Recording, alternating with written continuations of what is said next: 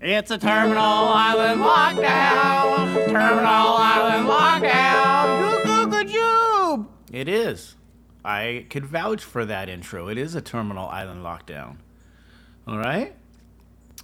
Let's get right into this. I know you've heard about this crazy 50% off sale, and I'm not trying to be a salesman right now, but I am. We have 2 more days left of this sale. It's 50% off most of the vinyl. There's some titles that aren't, so boo-hoo.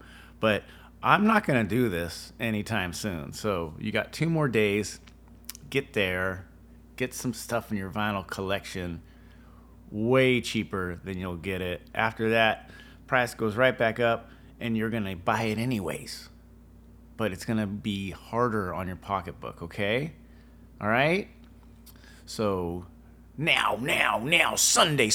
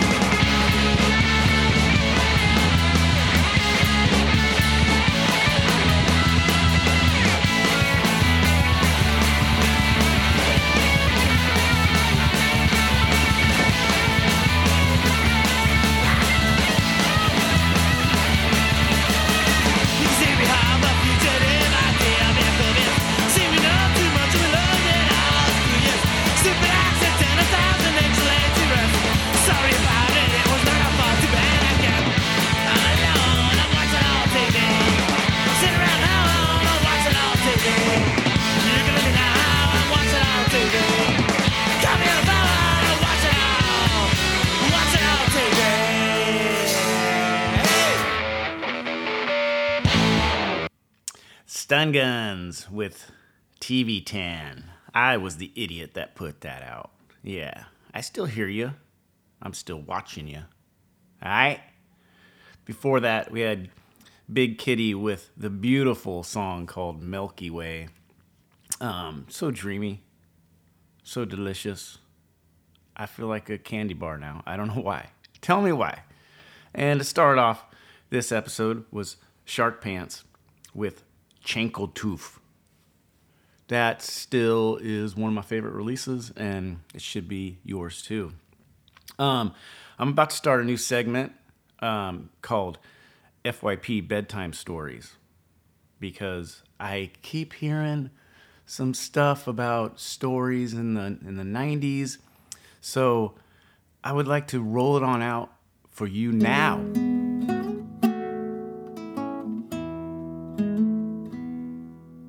Rock-a-bye, baby. Shut your fuck up! What's that to say? Just All right. Welcome to the first installment of FYP Bedtime Stories. It's so perfect. I can't believe I didn't think of this before. The first one, we're going to go with the story that I still hear to this day.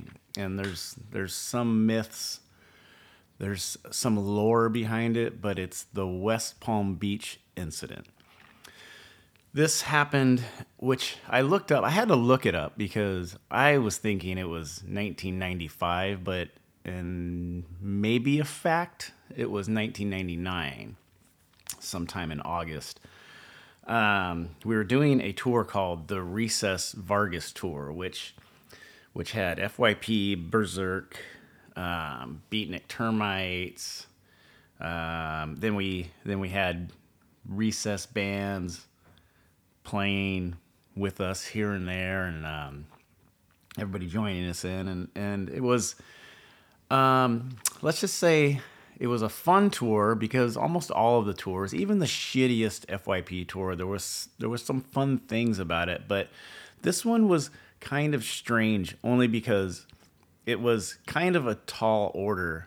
It was a tall task to get involved with something like this, and back then, and I guess I still do this now to the annoyance of everybody that is an adult now, and they expect me to be an adult, but back then I would do this egregiously where it was an idea and it just was going to happen no matter what the preparation was, or just the shit that you have to do a task like that, to bring a bunch of bands out on the road. And trust me, there was more. I'm probably forgetting one that was on the full tour, but it seemed like there was 6 bands with us at the time. And to ask any decent-minded promoter to take on something like this in their own town was a tall order.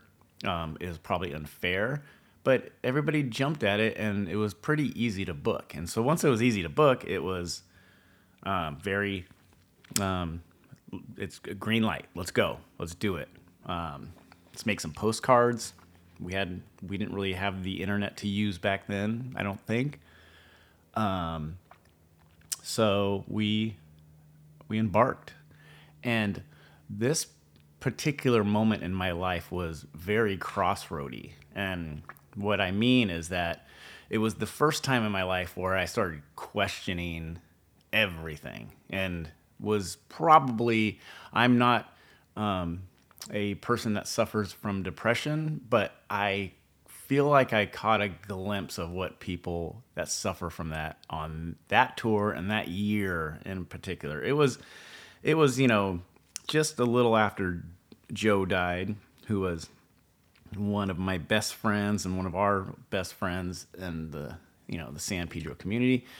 He took his own life by jumping off Point Furman. It was, there was a lot of confusion. There was a ton of drinking after that because we didn't know how to deal with it, something like that. We were young.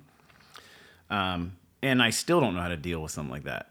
And it's happened. You think I would be a seasoned veteran with stuff like that, but when it happened to Jed recently, it's still it still fucked me up. You know, I feel like a piece of me went with them. But anyways, we are in the middle of this tour, and I'm, you know, kind of freaking out, but trying to, you know, heal myself with music and just ruckus. I remember we hit CBGB's, and my friend, I noticed while we were playing, my friend Matt Army was getting fucked with some hard looking knuckleheads, and I just jumped into the crowd and started swinging my guitar, and you know, I got away with it, and something happened. And a lot of that happened so much back then, where it was, you see some injustice in the crowd, and for some weird reason, when you're on stage,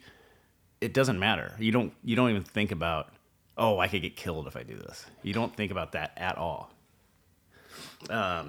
So I got away with it that time. Somehow me and Matt won. And so the tour gets to Atlanta, and I decided that the best thing to do when I'm going through all these crazy emotions and crossroads and what's life? Where am I? How am I this? Am I a particle in the beach? A tiny grain of sand? Well, I decided to do acid. And we ended up at some warehouse, and I had a bad trip. And I've done acid a few times before that, and it was very helpful. It was like one of those things where I started to feel like, what's going on with life? And then that kind of settled me. It kind of reset my brain and sent me off into this magical musical journey where I understood a little bit more about music and how magical it is and how much of a gift it is. And became my religion. So that's a great thing. This night in Atlanta was not a great thing. It was one of the worst things. And so somehow it set my brief depression off to the Richter scales. It was really, really crazy. I remember laying in the middle of the street and outside of this warehouse, and we had Evan Cohen, who wrote the Gigi Allen book that I put out about his tours with Gigi. And I remember laying in the street and hearing him talking to some girl saying, "Oh, he's gonna die. He's trying to kill himself. He's just laying in the street." I mean, keep in mind, the street is a cul-de-sac. So if I hear a car coming, I'm pretty sure I was gonna get up and get out of its way. But I just thought that was the best thing to do, is lay in the middle of the street away from everybody, because everyone was freaking me out. And I hear him doing that, and then some hippie girl is like, "Nah, he's just tripping. He's finding himself." So imagine this guy, Evan, who does not do any drugs at this point, and the hippie girl having this conversation. And then I kind of get this chuckle. It settles me down a little bit. We end up just driving from that spot, and the whole time, Evan just doing nervous, "take my wife, please" type of jokes. Like, "Take my wife, please," in the car while we're driving. And he's like freaking me out more, because obviously this set him off and made him kind of freaked out. But it also made me more depressed, where I was like, "Oh my God, this is freaking me out even harder." So we drove all through the night from Atlanta to West Palm Beach, Florida, and we get there probably about 8 in. It's sunny out, it's nice weather, it's Florida, but I'm just bummed. And it's the first time in my life where I'm like, I could care less, like, if I live or die today. Like, I was just in that mood. It kind of scared me, because I don't have those thoughts a lot, but it was one of the first and only times where I, thought if I died, no one would care. It's fine. This is it'll probably feel better or whatever. So we get to the show, and it's, business as usual, except for I'm bummed and uninspired and needing some sort of inspiration that doesn't include doing acid again. Don't know if I'll find it. Maybe a good night's sleep is what I needed. But anyways, we forge on for the show. And the bouncer comes up to me, and as we're setting up, the bouncer comes to me, asks me how long our set is. And I'm like, well, I mean, it ranges from, sometimes it's 10 minutes. It depends on what happens. At the very most, it's 30. And he says, oh, man, no, I got friends coming. They love you. You got to play like at least 45 minutes or an hour. And, you know, I make some Bruce Springsteen jokes, but we're getting along okay. And this guy's a big guy. He has a shaved head. I think he's into the band, and he's going to help protect the place, and all is well. So we start playing, and Evan had this idea before we started he was there promoting the Gigi book that I put out, and it was also Gigi Allen's birthday that day. So he had this idea to go up and show everybody the book and then sing happy birthday in between a song. That starts, and a skinhead starts yelling at him, starts calling him names that, you know, we all got called in high school that are supposed to be very insulting, but they're just kind of like daddy raised me wrong type of names, okay? I'm not going to say it, but you know what it is. And I lose my cool, which usually happens, and for some crazy luck, I always got away with it. Somehow I yelled at people and reprimanded them and made fun of them and humiliated them, and I was victorious. And this night I did the same thing, except for one little thing that happened. This was literally after the third song, maybe second song. The same bouncer that came up and told us to play for an hour now came up and said, yo, play one more song and you're done. And I'm just like, huh? Like, what do you like, this doesn't make sense. And he's like, what? I'm all, you told me to play an hour, now you're telling me to play for 5 minutes. And he's like, don't backtalk me. And I'm like, I have to talk back, and then, or something like that. And then he just pushes me over the amp violently. Everything, just ruckus breaks out from them. Next thing you know, I'm on the ground. And I remember this specifically because something happened with my contact lenses. I used to wear contact lenses, and I went to some doctor because I had some crazy eye problem, and he said, wear glasses. So I got glasses on that tour, and I remember going, I'm going to pick these ones because they look like I am the biggest creep in the world. You know, some people might think Buddy Holly, but these are just the biggest, like, just these black rimmed. The rims were probably, they felt like they were 2 feet thick. I just looked like a very sketchy person.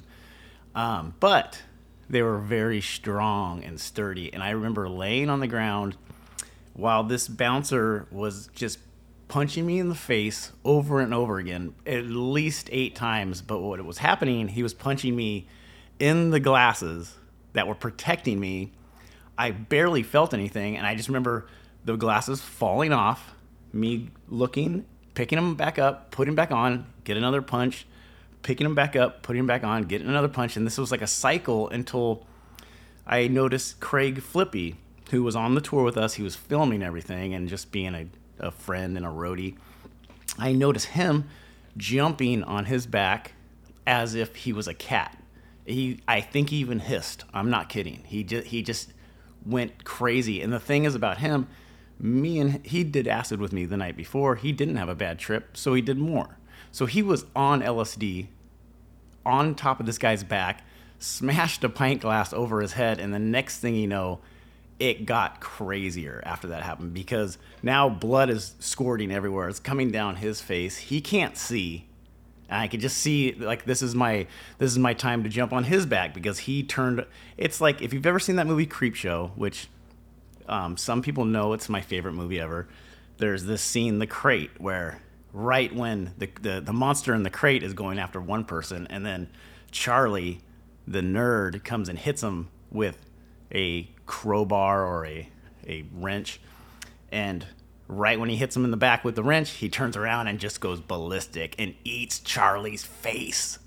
That's how this guy was. And then the whole place turned into kind of like what you see in cartoons, where there's just a lot of smoke and dust and exclamations and question marks and a big melee. And next thing you know, I'm getting just dragged, like literally dragged out of there by, forcibly dragged, probably by Tito, Evan, no clue.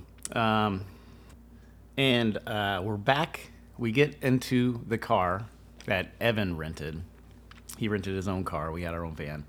We get into his car, and he's doing that nervous "take my wife please" thing again, where he's just like nervously just saying stuff. And I was very like calm. I'm not trying to sound like I'm just very experienced and stuff like this, because it was something that was just out of this world, and it was crazy. But I was trying to calm him down by saying, look, I'm okay. I don't have one scratch on me. That guy's head is bleeding like crazy. I'm pretty sure we won. If there's some sort of yardstick here, we're good so far. If we get all our equipment out of there, we are okay. So calm down, please. And it got to a point where I had to get like, dude, you toured with Gigi. Like, this is nothing. And he said, Gigi was nothing like this. And that was when I was like, okay, I know I'm not throwing shit on people, but it was hard for me to believe. And maybe I just didn't take into account how crazy it was at the time, but it cheered me up. And I don't know why it cheered me up, but I feel like it zapped whatever crusty infestation of negativity out of me, and I said, well, you know what? Look, I didn't die right there. Like, there's been other things that have happened to me in my life that I should have died, and I probably should have died right there, or at least gotten stabbed or something like that. But I think it was a win for the good guys that night. And I still hear people that were there. I mean, there was definitely a lot of people there, but no more than 200-300, and yet I still run into people. Jesse Michaels from Operation Ivy said he was there.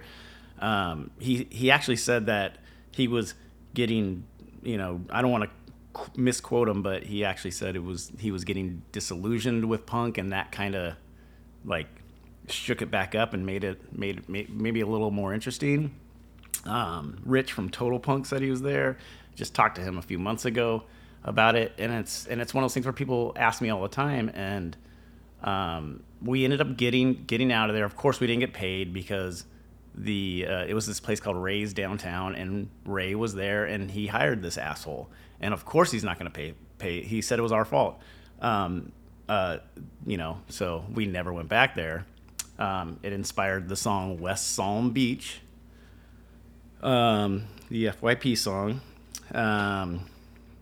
And that happened a lot. I mean, on these FYP stories, I could do a ton of them where skinheads showed up and started shit, and there was always a confrontation, and they always needed all their friends, and yet the little wimpy good guys that were bratty up there screaming FYP songs, somehow we prevailed. So that's it for this installment. If you want to ask a question, I might address it and I might talk about it. Just email me at todd@recessrecords.com and I might get to it.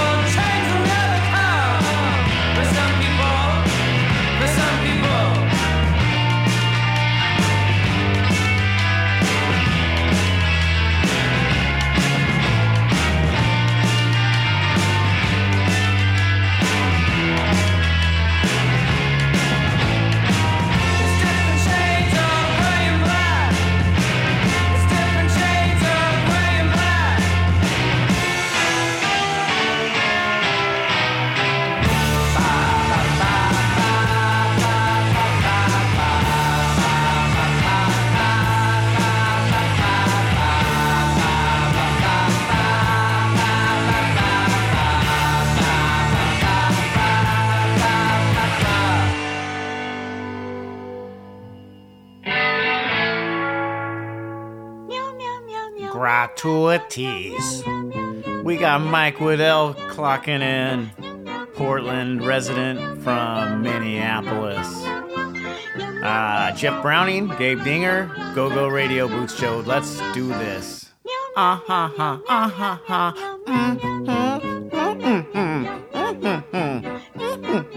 Milk, water, and little kibbles.